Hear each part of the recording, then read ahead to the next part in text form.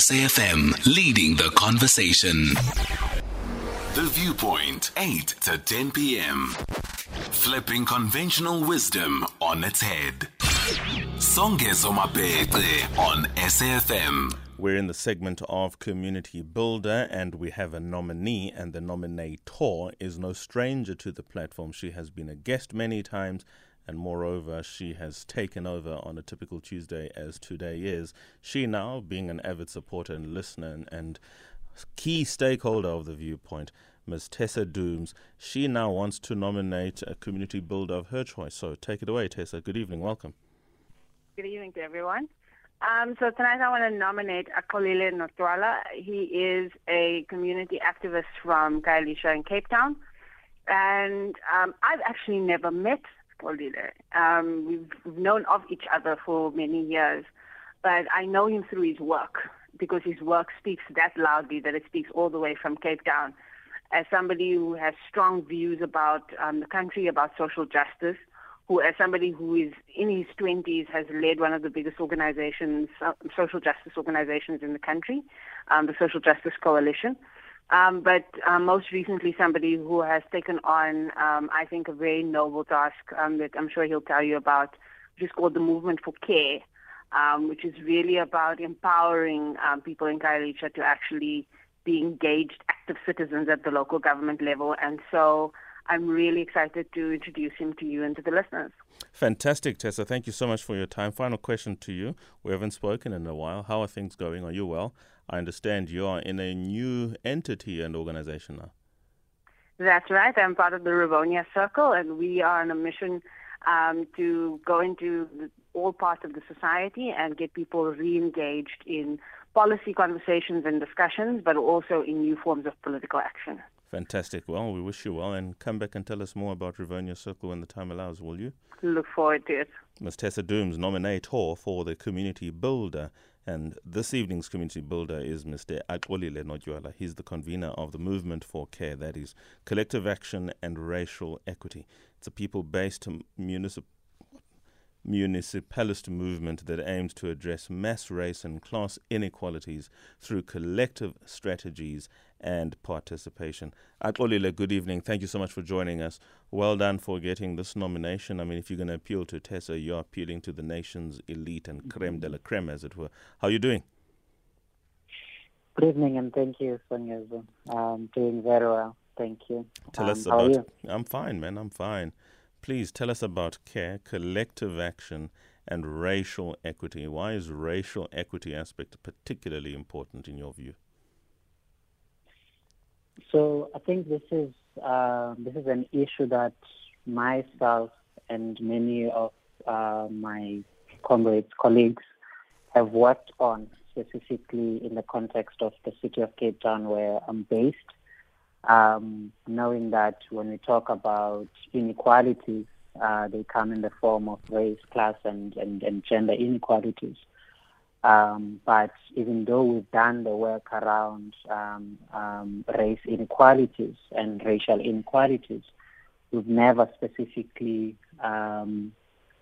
spoke about the issue as it is. We would normally speak about discrimination, but we know that we're dealing with systemic racial inequalities in the context of Cape Town, where the divide, and in South Africa in general, where the divide between those who have majority, which we know are predominantly white, and those who don't have majority, who we know are predominantly black, just keeps growing. And one of the biggest challenges in relation to that is the fact that the divide amongst the black also continues to grow, and the black in the bigger sense, as in those that are not white, and those are some of the challenges that we starting to grapple with, where we've seen a rise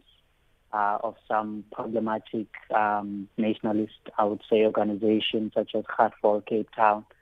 Instead of trying to bring and build solidarity amongst the black marginalized communities, we're starting to see a divide that does not contribute to any meaningful interventions for all those marginalized Why people. does Cape Town have this appendage to it as a city, or Western Cape as a province? You know, one will be driving along, I don't know what the name of the road is, but on your way to Hout Bay, it says, "Welcome to the Republic of Hout Bay." Many might see that as an innocuous statement, but in the context of South Africa's history and the lived experience of many African people and colored peoples and maybe Indian people in the Cape Town area and the Western Cape at large, that has a far deeper meaning than perhaps what many might refer to as good old satire. Why is that part of this country, especially where this race question is as prominent as it is?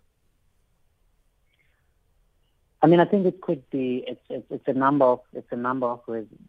Of course, this is something that people experience in other parts of the country.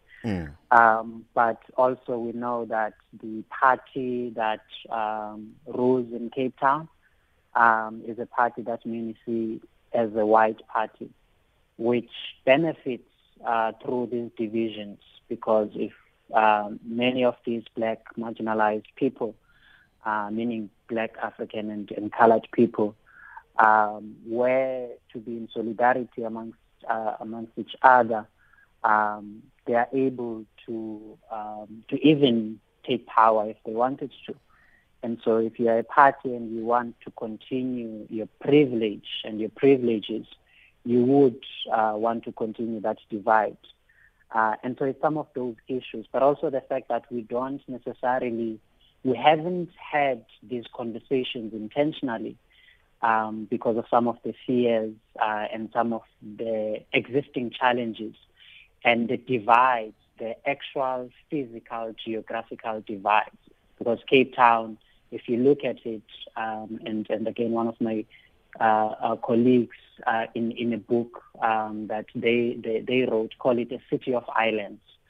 Cape Town is divided by railway lines, by roads, and so it's difficult for a black African community to even engage with a colored community. It was engineered in that way, and the current governing party or ruling party has kept it and want to continue pushing it in that segregated engineering. Sure. Finally, because I've got less than a minute, can you now tell us how specifically CARE, that's Collective Action and Racial Equity, looks to engage these tough questions, these uncomfortable, even very dangerous questions in terms of trying to establish a racial harmony in the society?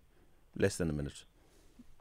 So, it's in the name. It's through collective action, and it's through building solidarity amongst these communities. And one of the things that we want to do, and we'll be doing in the next few weeks, few months, is what we call common ground conversations, where we're bringing people together to talk about common ground and what are the commonalities, whether it's the positive or the negatives. And that's how we're going to want to start to build solidarity. We know that our identities might be different, but many of the challenges between black African and colored communities are the same. And so how do we build common ground so that we build solidarity and use politics of care that are not the politics of egos or the current politics as we know them in the country. And so it's through those means that are also participatory that bring politics back to the people at the local level. Fantastic. I'm going to leave it there. Thank you so much, Atwolile. It's good to have you on the airwaves again. Of course, 2 months ago we had you on air and you did the takeover, and I'm glad that somebody is spotting the good work that you do in society.